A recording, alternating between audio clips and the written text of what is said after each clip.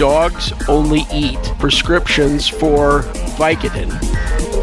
Justice prevailed. Greatest lie is... No, don't say it, please. We're from the federal government and we're here to help. It really drives me nuts. We don't need no stinking policies.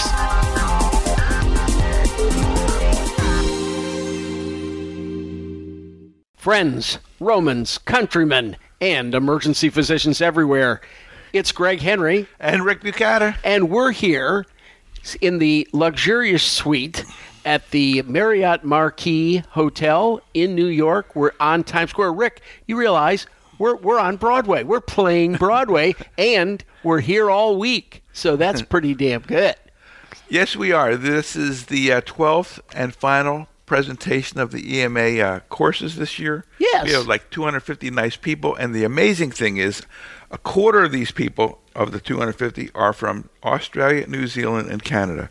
Unbelievable. We also have some people from Australia. We have, we have from Israel. We have people from Belgium. We have people from some countries I've never even heard of here. Yes, I know that, and I think that was a mistake on our clerical staff and not from these people.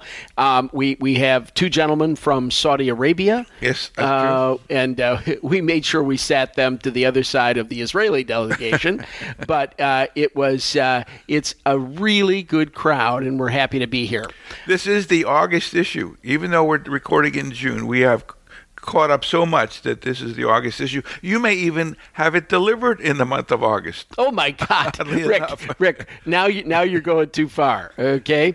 By the way, Greg and Eric, who were our guests last month on Risk Management Monthly, were very, very kind to us. We're glad they participated with us. Yes, I do want to thank them both. And it's wonderful with Eric to see a young guy who's coming up in the risk management mode. I wish him well in his career. Yeah, he even said he wanted to go to law school, for crying out loud. Well, let's not get radical here.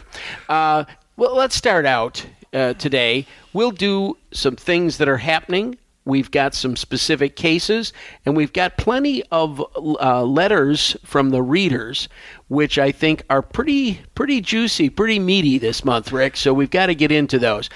But now, something more on EMTALA transfers by ambulance. We've discussed this issue several times in the past, and all of you know that we are now searchable on the database. So when you have a question on any particular subject, you can bring that up and find out when we've discussed it in the past and get what we had to say. Right. Well, the last time we discussed it most formally was in the May issue. We are also iPodcastable. No kidding. Yes, whatever that means. Whatever that means, exactly. But apparently it's good. It makes it easy for people to get this stuff onto their devices. Very we are good. also, of course, I don't know exactly what the word is, but we are. Everything is sized to the device that you're on. It knows when you're on a smartphone. It knows when you're on an iPad. It knows when you're on your computer. That's like Santa. He knows when you're sleeping and he knows when you're awake. Or been bad or good. Good. Yeah, all that stuff. Okay. So, all right. So you're starting us out on this case here that on a ambulance transfer. This is a sad story, and I think it reflects the fact that the law and medicine, they can't talk to each other over intelligent actions to benefit a patient. This is a story of a 5-year-old with a fracture who presents to an emergency department. They really aren't in a position to handle this particular kind of case. The fracture was splinted. The patient was given a shot of morphine for the pain and sent by car to an ED with a pediatric orthopedist who could fix the problem. On the transfer form, the sending doctor indicated the patient was stable. If so, I would think this is no longer an EMTALA transfer. Yeah, that's one of the recurring points that Bob Bitterman, our EMTALA expert, makes, that a stable patient is not an EMTALA transfer. And under those circumstances, the receiving hospital can refuse you. The receiving hospital can basically say, I'm not taking them until you do a CAT scan of the entire body. Hold on, great sage of doctors. There's more to this story. Mother and child waited a long time to see this fancy pediatric orthopedist, and she ultimately complained, and somehow this caused an investigation as a potential EMTALA investigation. This was in California. This is a California case. And there, the preliminary investigation is performed by the Department of Public Health, as it is in most states. They then forward their findings on to the regional federal office. As anticipated, the sending hospital's procedures were included in the investigation. That is, they look and see what you're doing.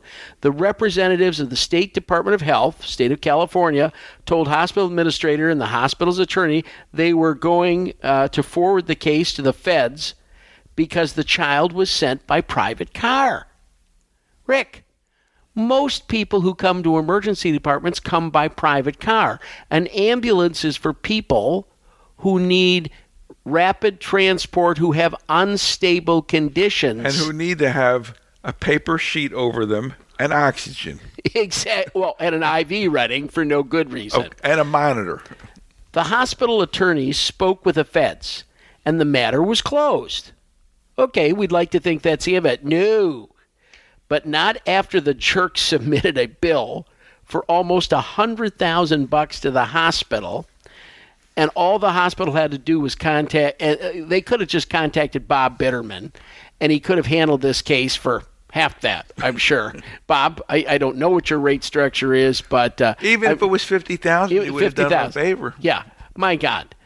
Why in the world would we be going through the State Department of Health, going to the feds, doing this and that over something which was absolutely a normal, reasonable thing to do? This is ridiculous from a couple points of view. First of all, I guess there's a matter of opinion about whether a kid in a splint who got a shot of morphine should be sent by ambulance or not. But there is no matter of opinion whether EMTALA mandates an ambulance transfer. It does not mandate an ambulance transfer. This is in the decision of the sending physician, and that has been repeated. We repeated it in May. We're repeating it again. So, wait, it does get worse. Yes. So the hospital chain got hit up for this $100,000 by this jerky lawyer, and this is a large nonprofit system in California, and they have mandated now that all transfers be done by ambulance henceforth, which is a disaster. Do you know what they charge?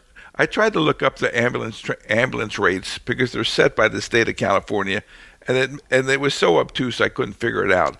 But the fact of the matter is ambulance transfers are a fortune, and they don't have a good sense of humor in terms of adjusting bills when people complain. No, we could actually see people bankrupted, depending on what their insurance is, by something which could have been handled. They could have gone by taxi cab. They could have gone by limo. They could have gone by dog sled, depending on the state. But why in the world would this hospital system now say everybody has to go by ambulance? I think this is just insanity. The other thing about that is, what if the patient says, I cannot afford an ambulance? I have no money. Is the hospital going to pay for the ambulance? Well, that's a good question, because there are people who can very easily say straight out, we're a young working couple. We don't have insurance at this point in time. I don't need What are you going to do to minimize my expenses on this issue? And then this stupid thing is they're going to say, I'm sorry, it's our hospital policy that we send you by ambulance. So this really compounds the problem and makes the venial sin a mortal sin, because it's going to affect all of these people unnecessarily. There's another problem, Rick, and that is I think the inspectors from the state of California should have known, have been up to date on the fact that this is a physician decision. It is a stable patient. That decision, whether it's right or wrong, is the physician's decision and does not truly fall under EMTALA. And it didn't seem to me that the state inspectors understood that fact. I think I agree. You've got a bureaucrat here who's totally unaware of the intent of the law and the legislation, and I think that's really bad. One of the things that was noted by the doctor who sent us this case is that they had an excellent transfer form, and this form had on it a box to check whether a patient was stable or unstable, and the doctor checked the stable box. He says that this form came from Todd Taylor, and I contacted Todd, and Todd actually said he would be happy to talk to people. He doesn't necessarily need to talk to them. He'll email you, but he was more than generous with giving out his forms. So when you look at the notes for this month's Risk Management Monthly, Thank you very much. Thank you very much, yes. I'll give you Todd's email address. Now, Todd, I'm telling you right now, you said it was okay. So if 500 people ask you for your form, what can I tell you? Yeah, what can I say? By the way, we're sitting in New York, home of Mayor Bloomberg. And the 16-ounce Coke. Mayor Bloomberg, I think he's a very smart guy. I think he's a wonderful man. Unfortunately, he wants to also be my mother. I had a mother. She was wonderful. I don't need the mayor to do that. And here's something which is not a good thing.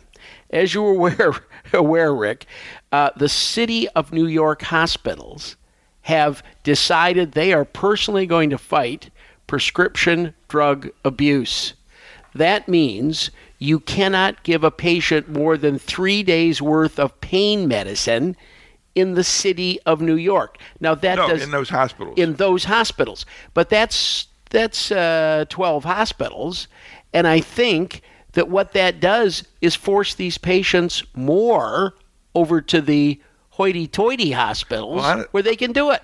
Honest to goodness, I have no idea why anybody would tolerate the indignities of a municipal hospital when you can go to one of the hoity-toities.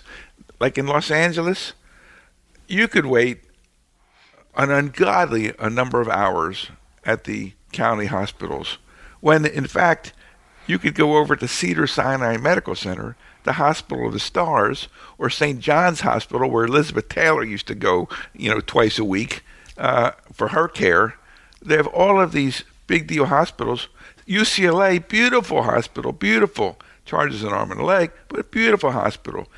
Why would you go to and sit with all the unwashed masses in these emergency departments for all of these hours? But that's an aside. Well, more than that, I'm actually one of those unwashed masses, so be very careful now. I mean, sometimes we like to hang out with our bros, and it's okay. I don't care why they go. What I dislike is physicians have now been told 3 things. No long-acting opiates of any kind, no more than a 3-day script, and no refilling, quote-unquote, lost opiate prescriptions. It's dog-ate. Well, we've talked on this show before that dogs only eat prescriptions for Vicodin. Have you ever known a dog to eat an amoxicillin prescription? Never. Never. They choke on them. Yes, they do. This is very strange.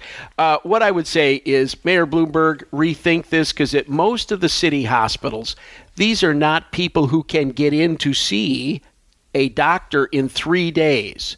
If you have a broken arm, maybe you need 5 days. Maybe you need 7 days. Not everybody is a druggie. There are some people who deserve pain relief. And I just think they're now taking away my ability to practice medicine, and I don't like it.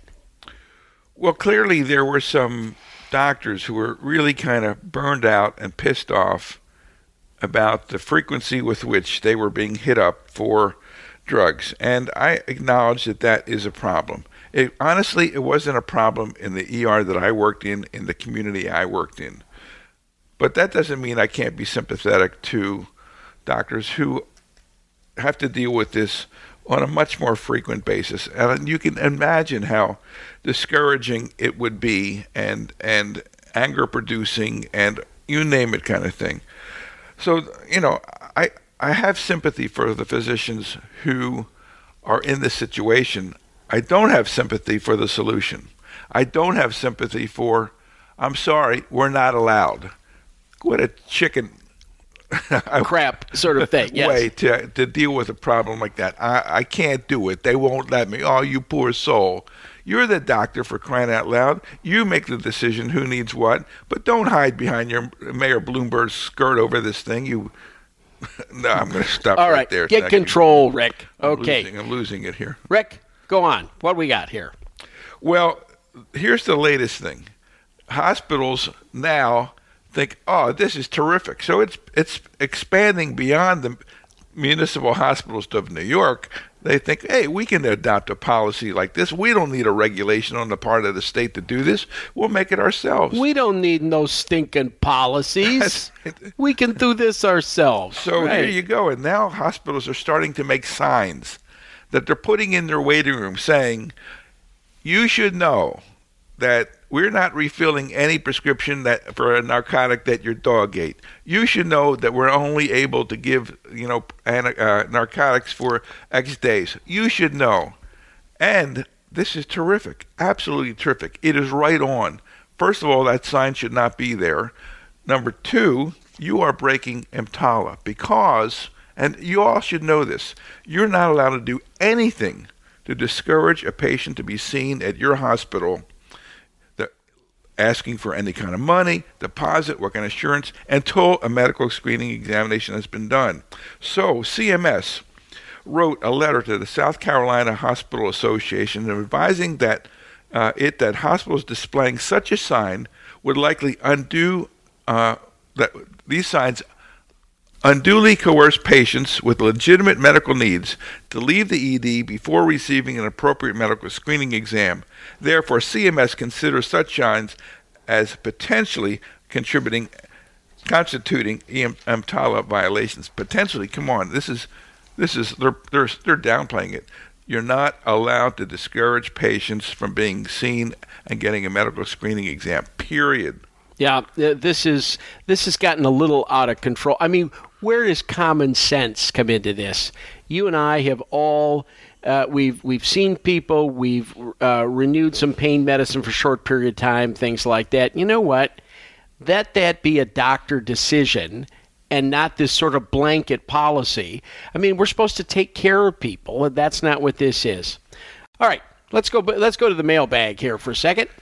The email bag. Email bag. It's a virtual bag. Yeah, it's a virtual bag. But those are my favorite kind, by the way.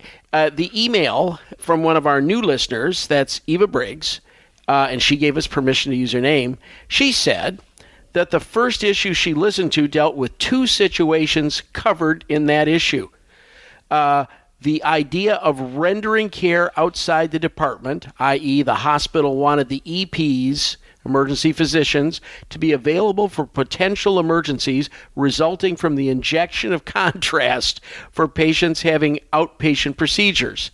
By the way, where are the radiologists in all this, Rick? I have no idea. They're in some third world country. They must be.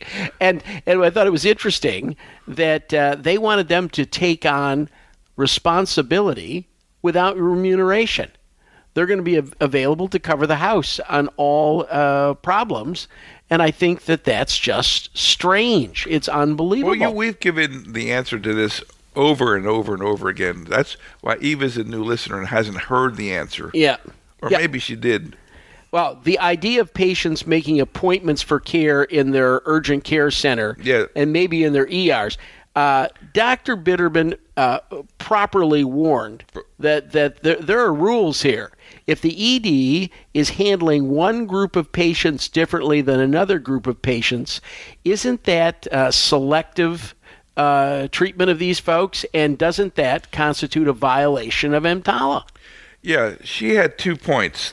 The first one was about this rendering care outside of the department for what sounded to be like totally elective cases. Right. That was one thing. Right. The second thing was this EMTALA business about, these companies that make you an appointment to get seen, and so you don't have to come in until your appointment is called, kind of thing, which sounds frankly pretty absurd to me, although there are hospitals that are doing this. Well, what she said is, though, that she has observed that a lot of the patients are annoyed who've been waiting a long time, and then someone waltzes into the department and is seen before them. Jeez, I can't understand that. Yeah.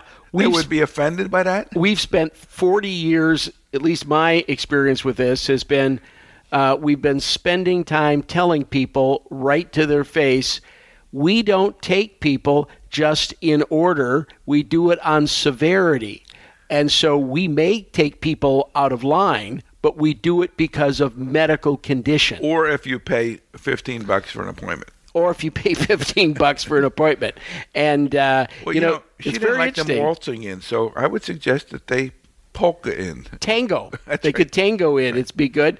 If they paid for this rapid appointment, and as she's pointing out, it makes for some unhappy people who watch this.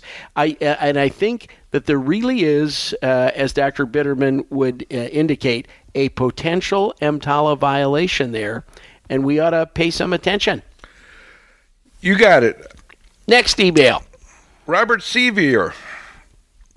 And I have permission to use his name as well. Very good. One of the things that would be really, really helpful, guys, we very much appreciate your emails. We look forward to your emails. Why don't you just, when you do your email, say if it's okay to use your name or not? Right, we'd like that. That would save me doing all these back and forths and et cetera, because I don't have a secretary to do this. You're getting a personal email from me to ask if you can use your name. Right. Anyway, his hospital stopped doing OB, as a lot have, and he's concerned about the EMTALA aspects of dealing with a pregnant woman who's in labor. So Dr. Bitterman comes to the rescue. First of all, he notes that there is a good chapter about this in the ASEP EMTALA book, of which Dr. Bitterman was one of the authors. Yep. Authors, yes.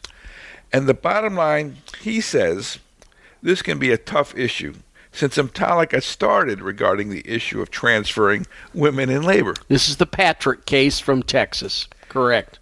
Let me distill down what I think Dr. Bitterman's advice is. Now, Dr. Bitterman, as you know, is a physician, but he's also an attorney, and he chooses his words carefully, and obviously I do not. Yes. So we've all noted, Rick. This is my version of Dr. Bitterman. First of all, he said, have equipment in the ED to deliver a baby and make sure staff and physicians know how to use it and how to assist in the delivery of a child. Sounds reasonable. Yeah. Number 2, he advises actively informing the community and EMS that you don't do OB. Preventing arrivals of the pregnant woman in labor is the best way to limit OB problems. That's right. Don't do it. They're still going to come there because they're all thinking they're going to deliver in a nanosecond, and they're still going to be there. But yes. This is a sign of good faith that you're doing this. Number 3, he says, know where and how to transfer these patients expeditiously, and to consider sending someone along with the transfer. Who that would be is unclear, but let's point out OB something nurse or something like that. Very important here, Rick, and that is in the initial case, in the Bellwether case, which was Patrick in Texas. That hospital did OB, and the OB on call refused to come in. He said he had no obligation to come in. But the clear differentiation here is that is a hospital which had an OB program. If you don't have an OB program, you can't be expected to do high-level OB. Now, all of us have caught kids in our career. I did a lot of that. At Bayer Hospital in Ypsilanti, Michigan, I caught lots of kids. But the bottom line here is if you don't do OB, I can't think of anything more frightening than to be there and find a pair of legs coming out first, and then you're in trouble. Well, we talked about what is a stable transfer and what is an unstable transfer. By definition, a woman in labor is an unstable transfer. Correct. Because the feds have defined it as so. The fact of the matter is that a average first labor is in excess of 20 hours. So if somebody comes in labor, it's been 4 hours, and it's their first kid, they have lots of hours to go, kind of thing, and your transferred hospital is a half hour away. So you might technically consider that patient stable for transfer.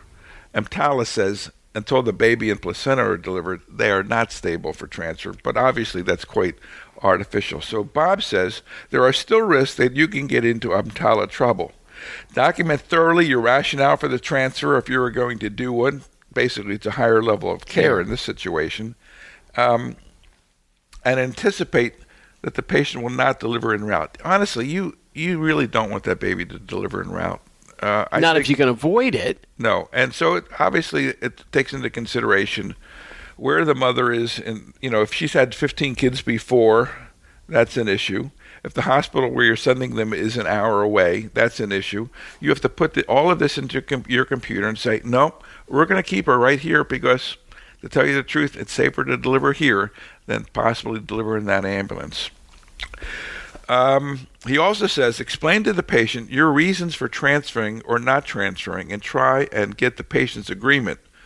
However, do not discuss with the patient the EMTALA transfer issues or requirements. I think that's absolutely correct. No patient can understand that discussion, is not prepped for that discussion. And really, it ought to be based upon what you think is here. Where did we lose sight on this? We want to do what's best for that mother and that child. And so if we have to deliver them there, we do it. But, we still examine. Now they're partially effaced. Contractions are a long way apart. You know what? They can make the 20 minutes. On a bicycle. They could, but we're not sending them by bicycle. Okay, Rick? Private car was bad enough in the last case. We're not sending them by bicycle. Have you ever seen what happens to a private car when they deliver in the back seat? Yes, I have. You might as well just junk that car. Junk that baby. That's right. Just put it into that crusher thing. The car is worthless now. Yeah, at this point, it's no good. All right. Next, we have someone who's written to us, and we'll just refer to him as John. Hello, John. So assume he said back hello, and what he says is his new administrator. How a lot of hospitals change administrators more than some of our patients change their socks. They want to include 2 new sections in his employment agreement. Remember what I said. This isn't a group contract. This is an individual physician who's an employee in his employment agreement. So sounds like he's an employee of the hospital. He's an employee of the hospital. And now, unfortunately, I don't know, John, did you listen to the last month? The month before last, when we had virtually the entire thing about employment agreements? Yeah, right. I don't know whether he did or not, but that upon they want to include this paragraph, that upon termination, it is up to the individual or entity to determine if remarks made by the departing physician are derogatory. They don't want you bad-mouthing the hospital, administrators, anybody else, and that includes talking to any doctors who they're looking at to hire. Well, that sounds perfectly reasonable to me, doesn't it? Well, wait a second.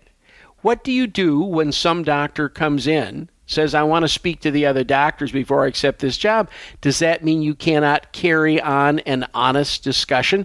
Derogatory is in the mind of someone who's determined it's derogatory. When I see it. I know it when I see it. Yes, it's like pornography. I can't define it, but I'll know it when I see it. Right? And we're looking hard. All I can say is, John, if you're going to have a clause, and I understand you have a fiduciary responsibility to the hospital to protect it, to defend it, that sort of thing. But derogatory has to be determined by someone, and it cannot be the hospital. Have an independent third party decide whether you have done something which is malicious and poison the well in this relationship on your way out the door. You need to protect yourself from this kind of abuse. Be careful that this does not become a standard way of doing business. Otherwise, how would you carry on a reasonable conversation with a physician seeking employment at your hospital. I think this is deadly.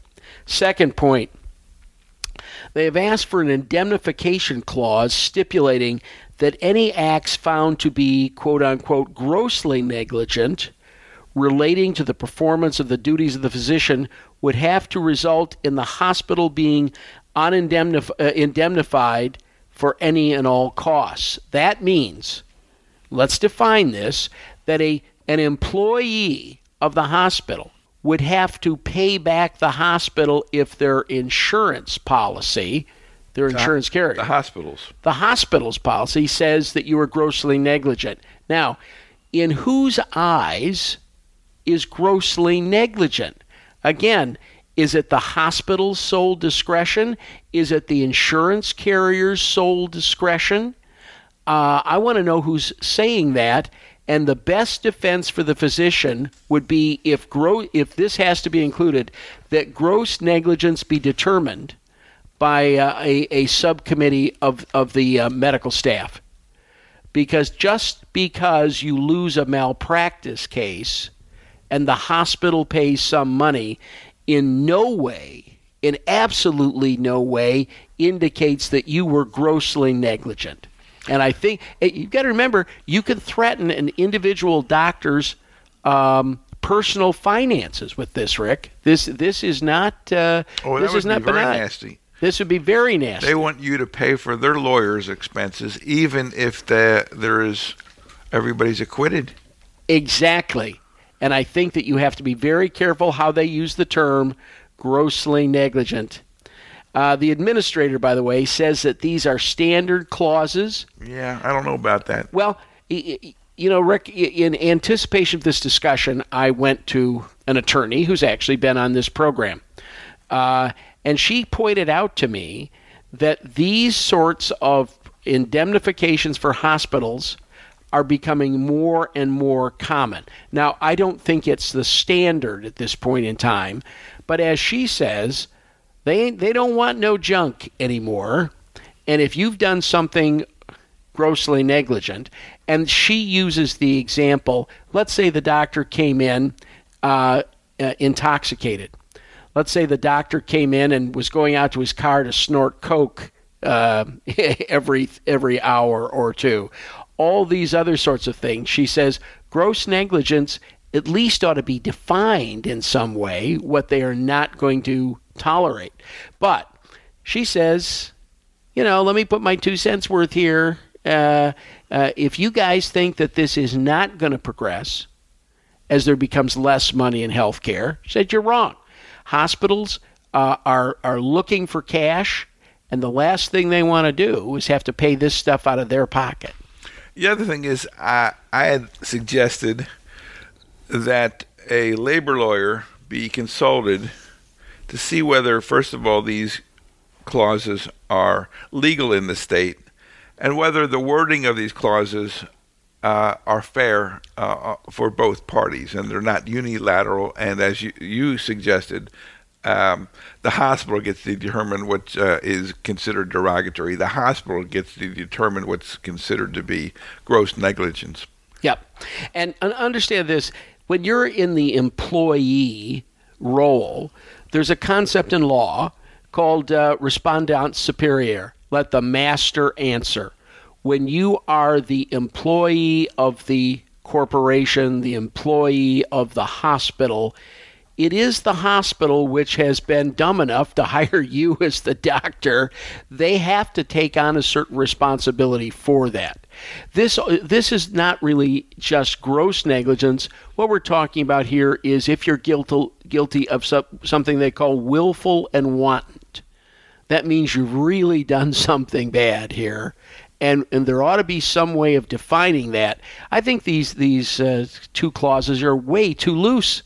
They're not specific as to how it's going to be administered. Yes, although we may have gotten a truncated version of this, because I don't think any lawyer worth his salt would write something so cryptic.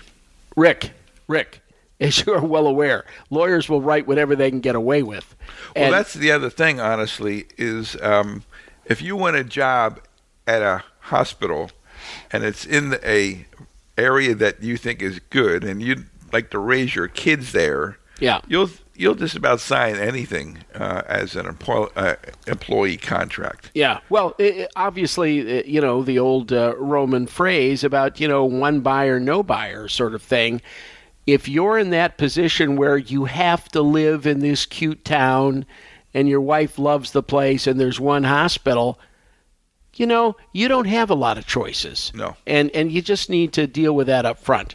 Okay, Rick, what's up? Ray Zhao. Ray sends us questions every month or so. Yeah. This one is an interesting case. Ray had a patient who was under the influence of drugs and alcohol who fell and broke her clavicle.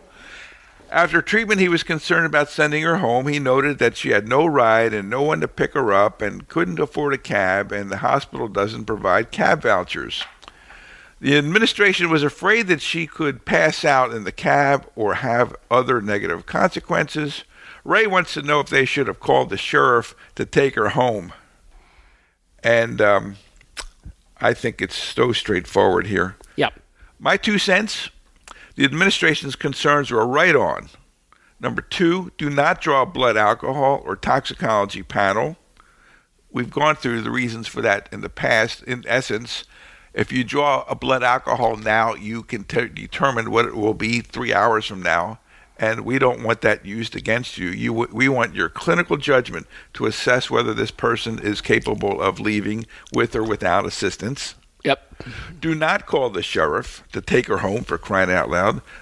The only reasonable alternative, Ray, you got to keep her in the department until she's not intoxicated. She has a chemical organic brain syndrome. That's what will be talked about in court when you send this lady home and she trips on a speed bump and knocks herself out. Right. Chemical organic brain syndrome. It has to clear to the point where you are comfortable that upon your serial clinical exams, she is safe to leave the building. No ataxia, speech clear and appropriate, no suicidal thoughts. She can't go home by sheriff. She has to go home when she is mentally capable of taking care of herself. The other thing is, the sheriff does not want to be in the business of taking someone who's intoxicated home if there's nobody there to take care of this person. I can't envision the sheriff agreeing to do that. Not when she cannot take care of herself when they let her out of the car. By the way, I think that sheriff's departments in general don't want to be in this business. No. Because they have a liability here as well. Well, I think they're more sensitive to it than we are. Yes, exactly. The last thing they want to do is be responsible for releasing somebody who is not stable mentally at that moment in time out to try and take care of herself. I do think that hospitals should have cab voucher policies. I mean, what are you going to do with this woman who has no money and now she's perfectly lucid and has nobody to pick her up? I would roll her in a wheelchair to the CEO's doorway and have her sit there and let them figure out that they need to come up with a cab voucher policy. Yeah. Of course, you won't be working there at that hospital much longer. Yeah, exactly. So you won't need to worry about that. Can we get her policy. a key to the executive washroom there, too, in the administrative wing? I must admit, and I have done this, I have forked over personal money to get people out of the department. Here's $20 to the cab driver. She's ready to go home. Didn't you buy somebody a bus ticket to Las Vegas once? One way. One way, yeah, exactly. That's not right. Next, we have an email from one of our regular listeners, Brian Romeus. He notes that our conversations about the extensive use of macros, cuts and pasting and other people's charting and checking off the great box lie is the best thing. All other systems reviewed and found to be negative. Right. Yeah, he understands that that's the greatest lie in America. No, it's not the greatest lie. The greatest lie is... No, don't say it, please. We're from the federal government and we're here to help. Yes. Yeah, okay. so you're going to give me another one. I'm not going to give you that one. And its potential result in fraudulent billing goes against all the conventional wisdom regarding thorough charting as a way to limit risks and suits. I hope we weren't misunderstood here, Rick. We think if you do things, you should write it down. but some of these macros are unbelievable. You didn't do all those things. You need to get your macros down to what is actually done. We believe that great charting should follow great examination. But if you're in there with a cut finger and it says you've done a pelvic exam, I kind of want to know why that is. I pointed out today in one of our meetings that I'd received 5 emails about going to seminars on how to expand and maximize your billing. You know, at a certain point in time, there's an ethical question here about this. You should not be expanding your billing if you didn't do it. And quite frankly, even if you do it and the patient didn't need it, then you're just another kind of crook. So here you go. There is an absolutely fabulous article. Yep.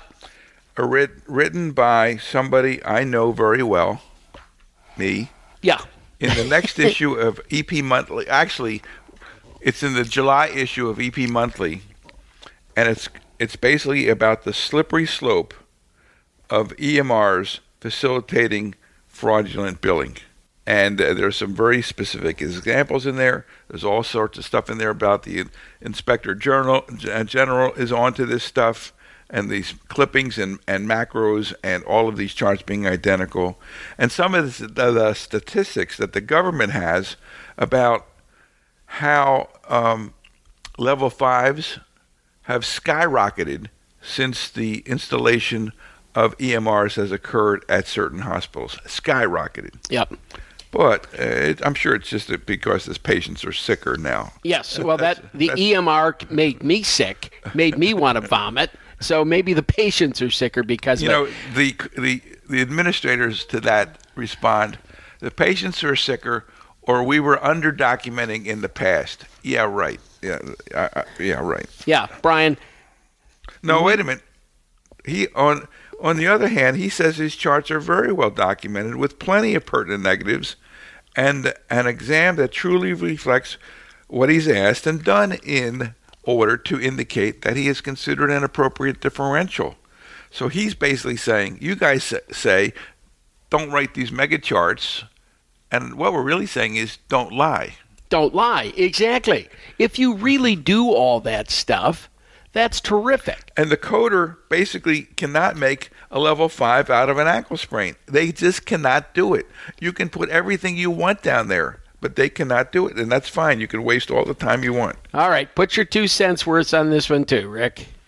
From a mathematical point of view, charting, except for billing purposes, quality assurance activities, and the opportunity to tell the follow-up doctor what you thought was the diagnosis and what you did, that's all they're interested in. Charting is otherwise a total waste of time, mathematically. ED lawsuits, 1 in 20,000, 1 in 30,000, and honest to goodness, that is old data.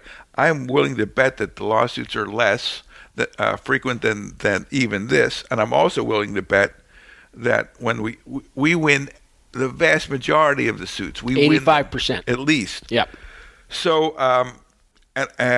so that's my view that the lawsuits are going down.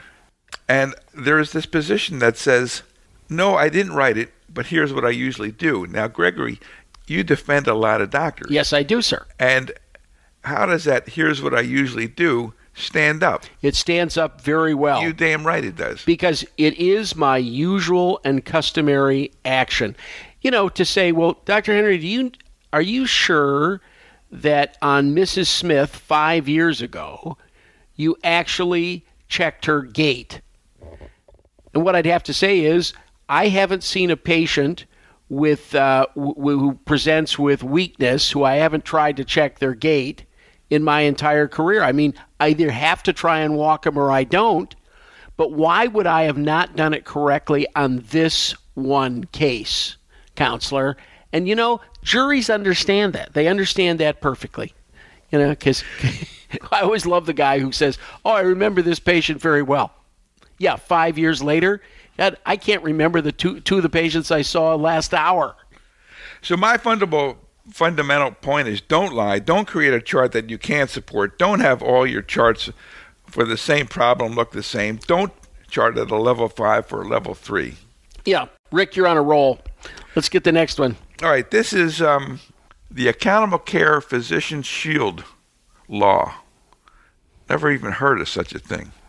Anyway, Governor Nathan Deal of Georgia signed into law on May 6th the first statute protecting doctors from civil liability for breaching federal health system reform requirements, and they call their law called the Provider Shield Act, which was drafted based on model legislation proposed by the AMA, oddly enough. Yes. It prevents health reform metrics from being used as evidence in liability cases, because now there's all of these metrics that people are being asked to report on.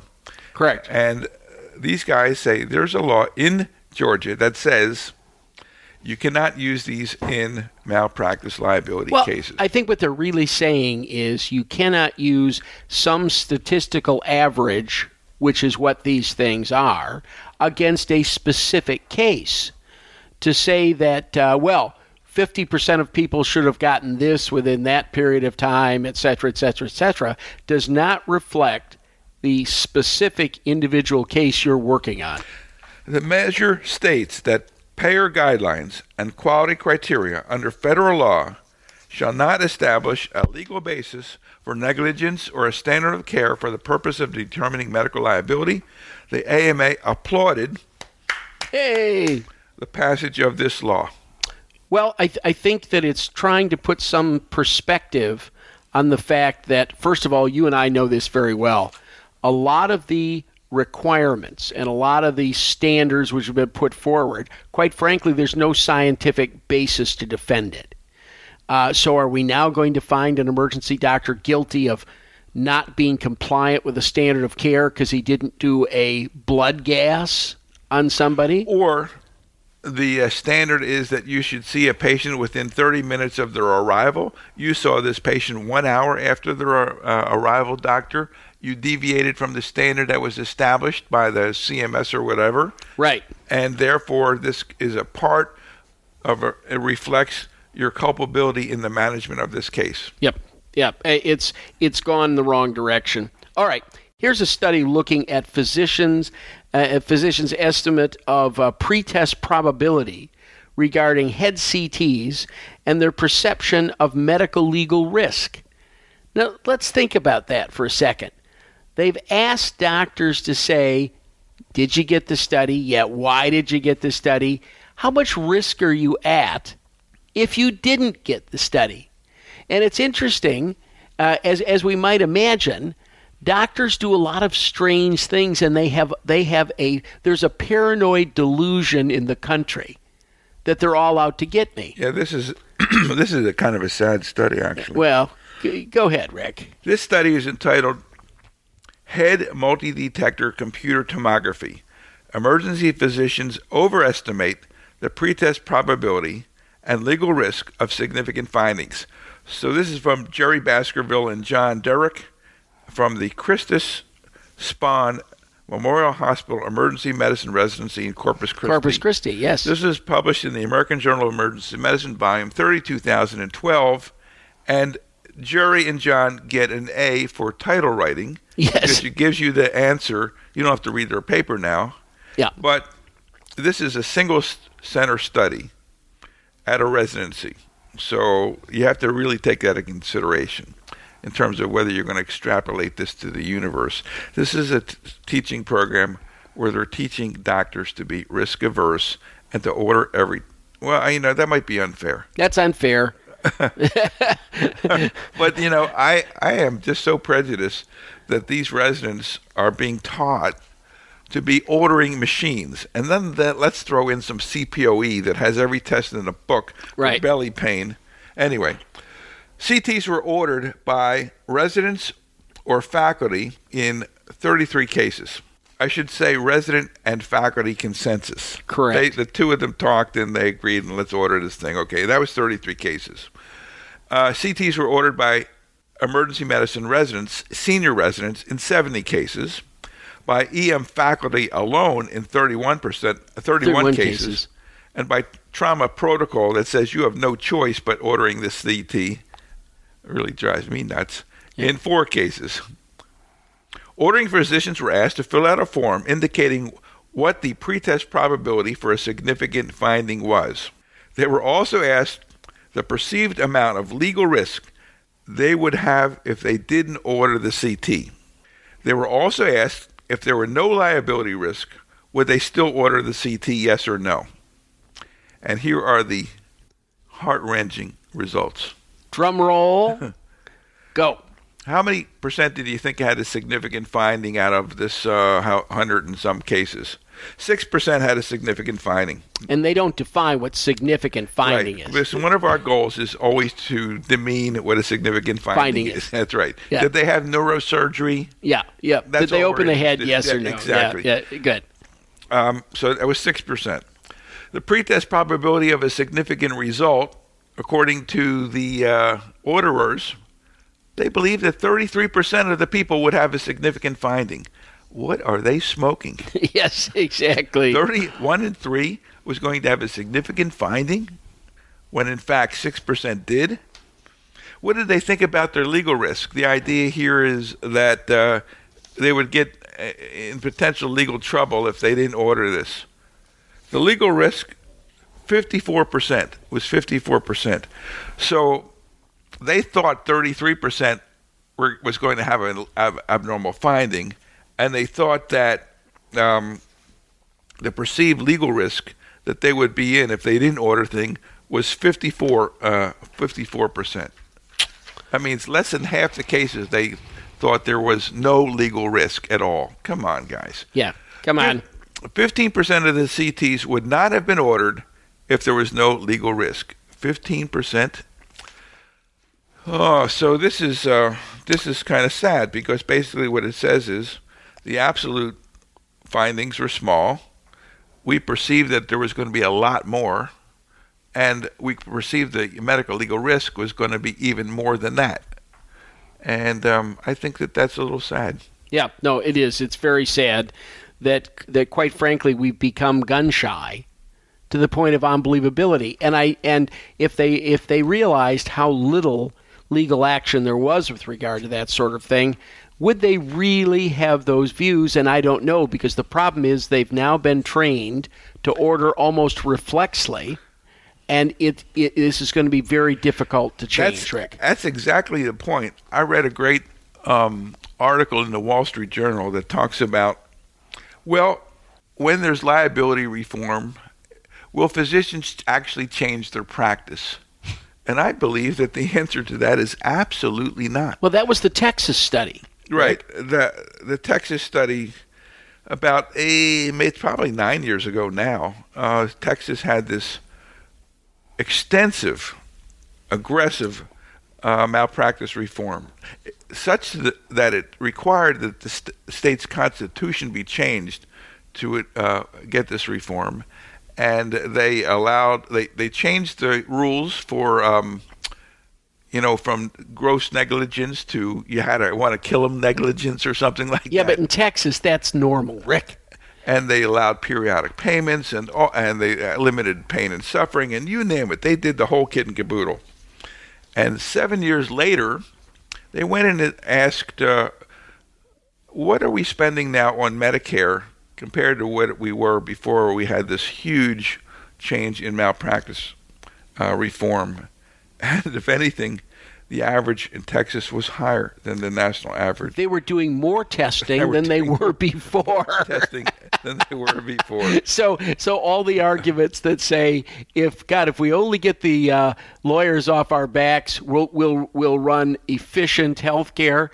I mean, it didn't actually turn out that way at all. And it's one of those things where I think we have generations of doctors who have been practicing in fear of malpractice, and to think that the switch can be turned off immediately, because now these doctors actually believe that this is good medicine. Correct. which is I want to practice good medicine. Yeah, right. It's insanity. Which was defensive medicine that was generated by your fear of malpractice for the last 30 years. All right, we got another letter. And this time, it's from one of our own faculty, Rick. Actually, David was here today participating in the course. David Great young is, guy. Fabulous guy. Yes, he is. I just heard him for the first time. I shouldn't probably announce this at all. But he, every month, I think with his wife most of the time, Ashley, they summarize the annals of emergency medicine articles on the podcast that is on the ASAP website. And damn it, they did a pretty good job. Yes, of course, yes, not no, as they're good real as good. Hoffman and Buchanan, but you know. Yeah, unfortunately, they are the wave of things to come, Rick, and we have to put up with it. But David writes a letter, and interestingly enough, he addresses it to me. I was going to say, not he to didn't send you. a copy to me. Yeah, well, he gives a rat's another ass, sign of intelligence and good taste. Greg, your expertise is desired. My department is tackling chest pain workups. And his department, by the way, is big time. It's Mount Sinai here in New York. This is a big department. Big mountain. Big mountain. And there's great interest in dialing back on provocative testing.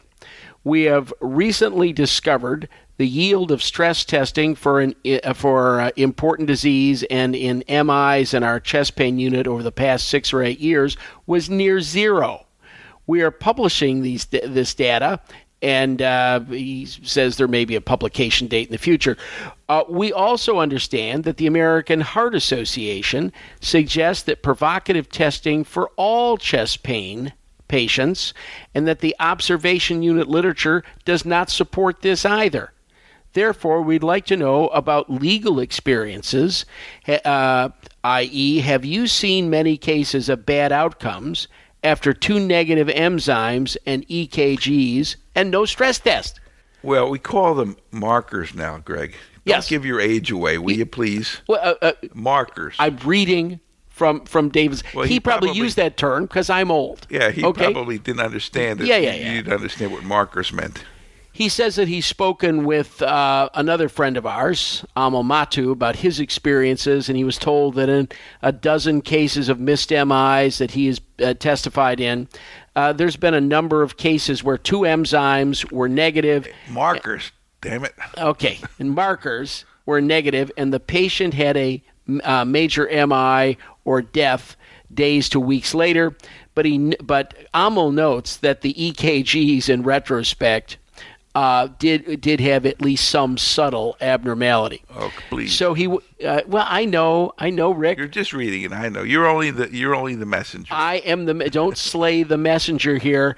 And then David signs with his huge title, this title is like 15 lines. I know that it's 15 lines, but I think the important question here is something that's bugging every emergency department in the country. Guy comes in. We do the 2 EKGs, the 2 markers with a proper time interval. Nothing's positive. What do we have to do that night? What's the guidance at this point in time? What is the standard of care? Because not everybody has a chest pain unit where we can keep them for 8 hours and then do some type of study and let them go. There is no such thing as zero risk, Rick. I think when we have 2 negative markers and negative EKGs, what we can say is you're probably not actively infarcting at this time. What we can never say based on that is you don't have some degree of underlying coronary disease.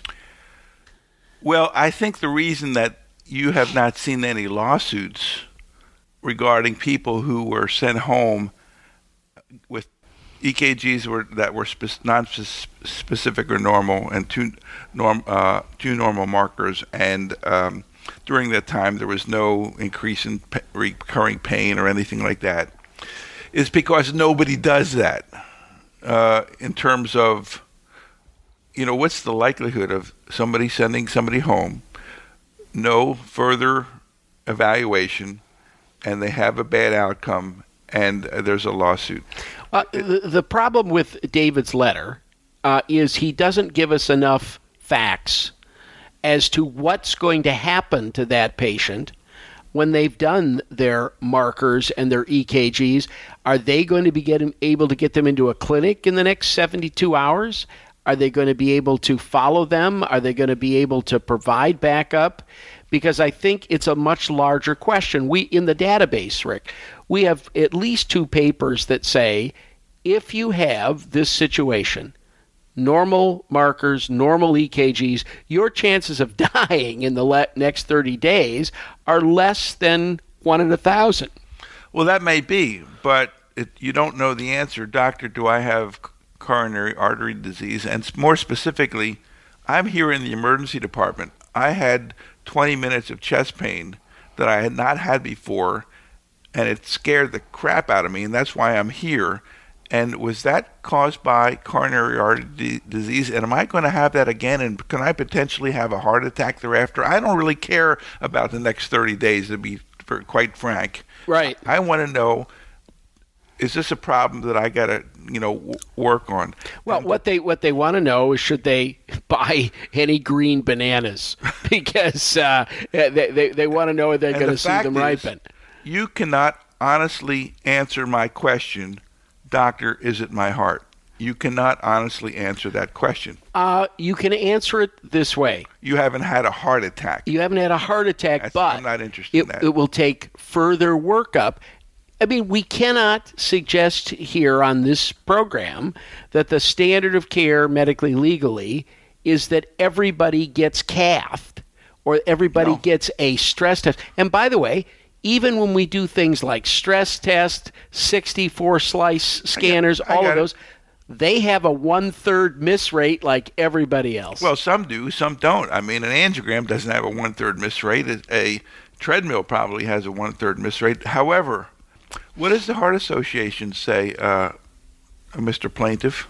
Well, they have some brand new guidelines on that, Rick. Well, it's not that new. I mean, they're at least 2 or 3 years old at least. And basically what they say is, if you cannot do, at the end of this period of observation, a test in the department that would either stress the heart or visualize the heart. Correct. The coronary artery. Yeah, you have 2 choices. That it is not unreasonable to send these people home. The Heart Association specifically says to have a reassessment within 72 hours. Right. Now, that may be arbitrary, but the idea here is that there is some urgency here. This is not something for a visit 2 weeks later kind of thing. Right. And on it, I also believe, but I tried to look it up, but I didn't want to spend a lot of time on it, to tell you the truth. I also believed, but this may be wrong, that they wanted you to send them home on aspirin. Yes. Which sounds perfectly reasonable. Yep. And I think that they wanted you to send them home on beta blockers. Yes, at least one subgroup wants the beta blockers as well. The point is, in the emergency department tonight, it's 10 o'clock in the evening. I've done the workup on this patient.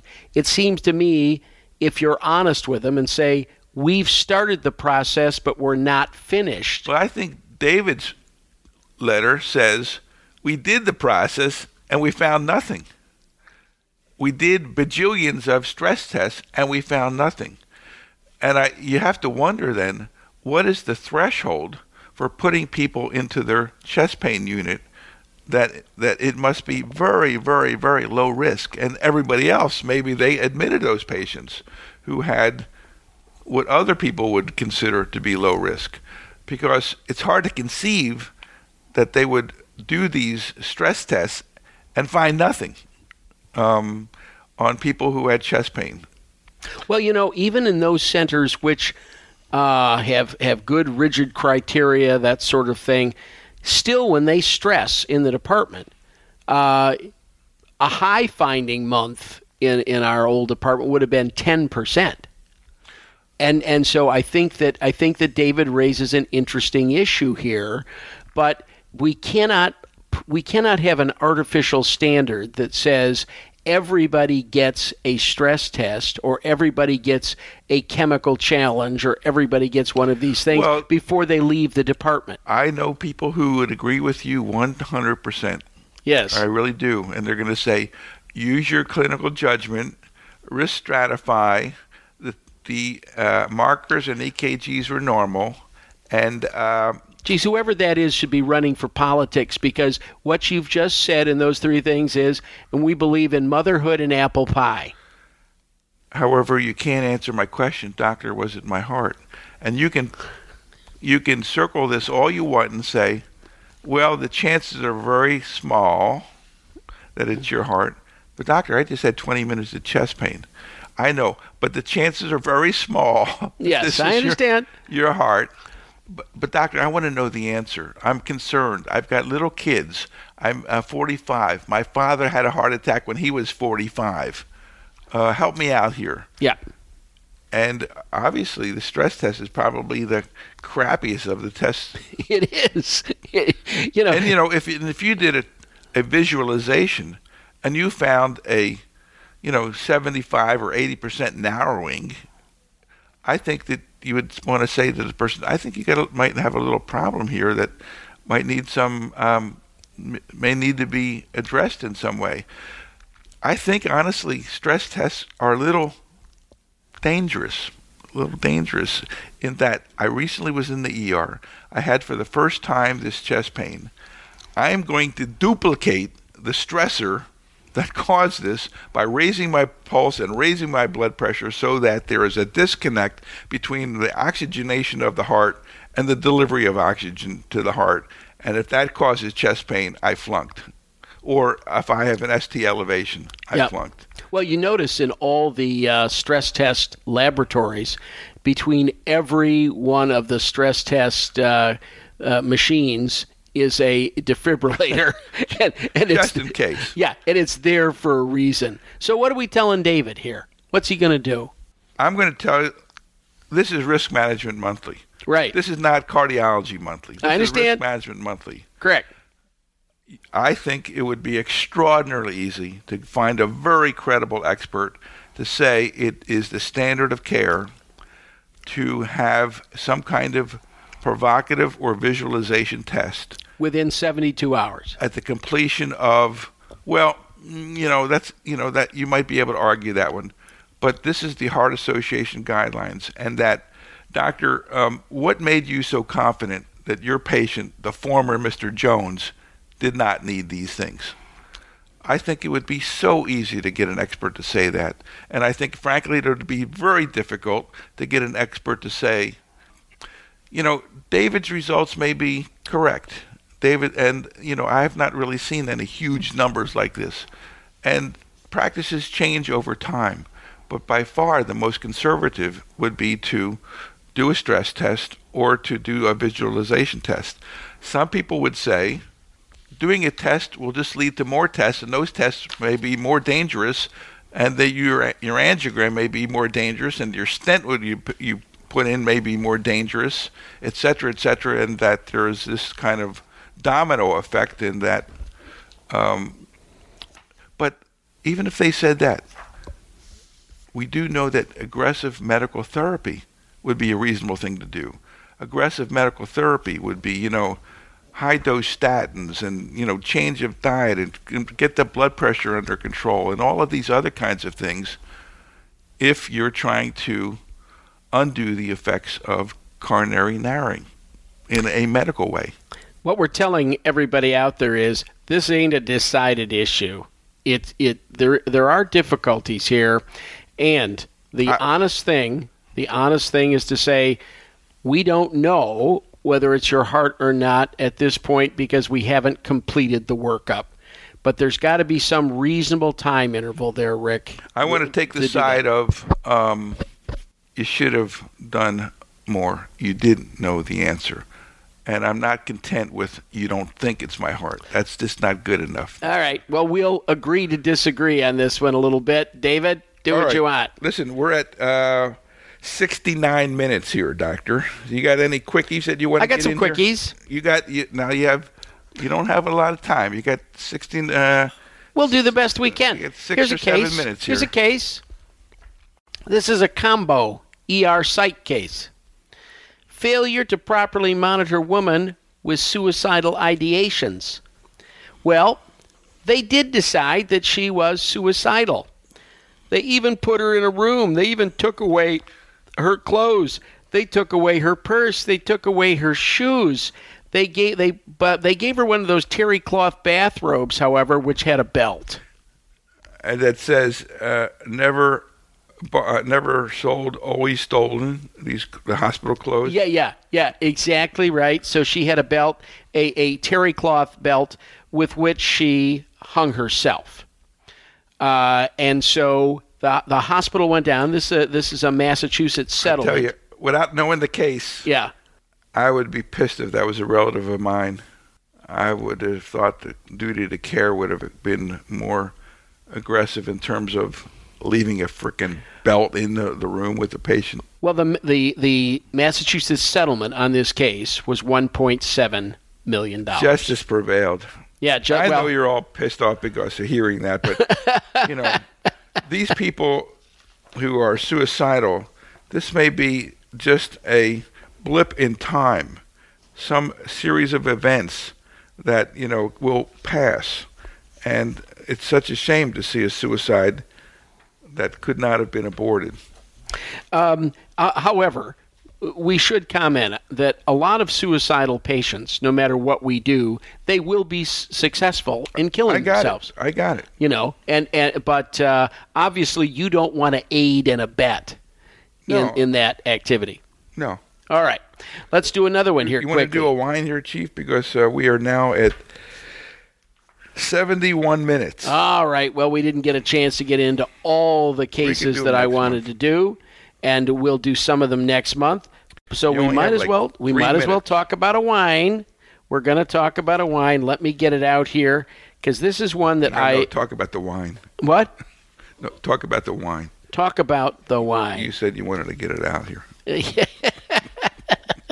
All right, we're going to do this. All right, and this is one which is very well thought of in the Sonoma Valley. It is Novi Family Winery, and they have a 4 Mile Creek Red Table Wine. Now, you notice they use the word Red Table Wine. Does that mean cheap? No, it doesn't mean it's cheap. What it means is, in the state of California, you cannot call a wine a varietal, a Zinfandel, a Cabernet Sauvignon, unless 51% of the grapes are that particular wine. So what they've done is they've taken 3 different kinds of grapes, put them together. They call it Red Table Wine. However, the tasters who are involved with this say at $14 a bottle, this is good as some of the Sonoma wines at $50 a bottle. And for $14, Rick, it's hard to go wrong on this thing. So it's Nova Family Winery, the 2011 4 Mile Creek Red Table Wine, and I hope you enjoy it. There you go. So that is the August issue of Risk Management Monthly. Send us those emails. We love them. And in fact, I got to tell you, Greg usually gets back to the people right away. I mean, we summarize them on the tapes, but I can tell you he'll answer your questions and won't charge you the usual amount that he charges. He only charges with half of them. Okay. All right, so we'll talk with you, I guess, for the September issue? Correct. Okay, bye-bye. Bye.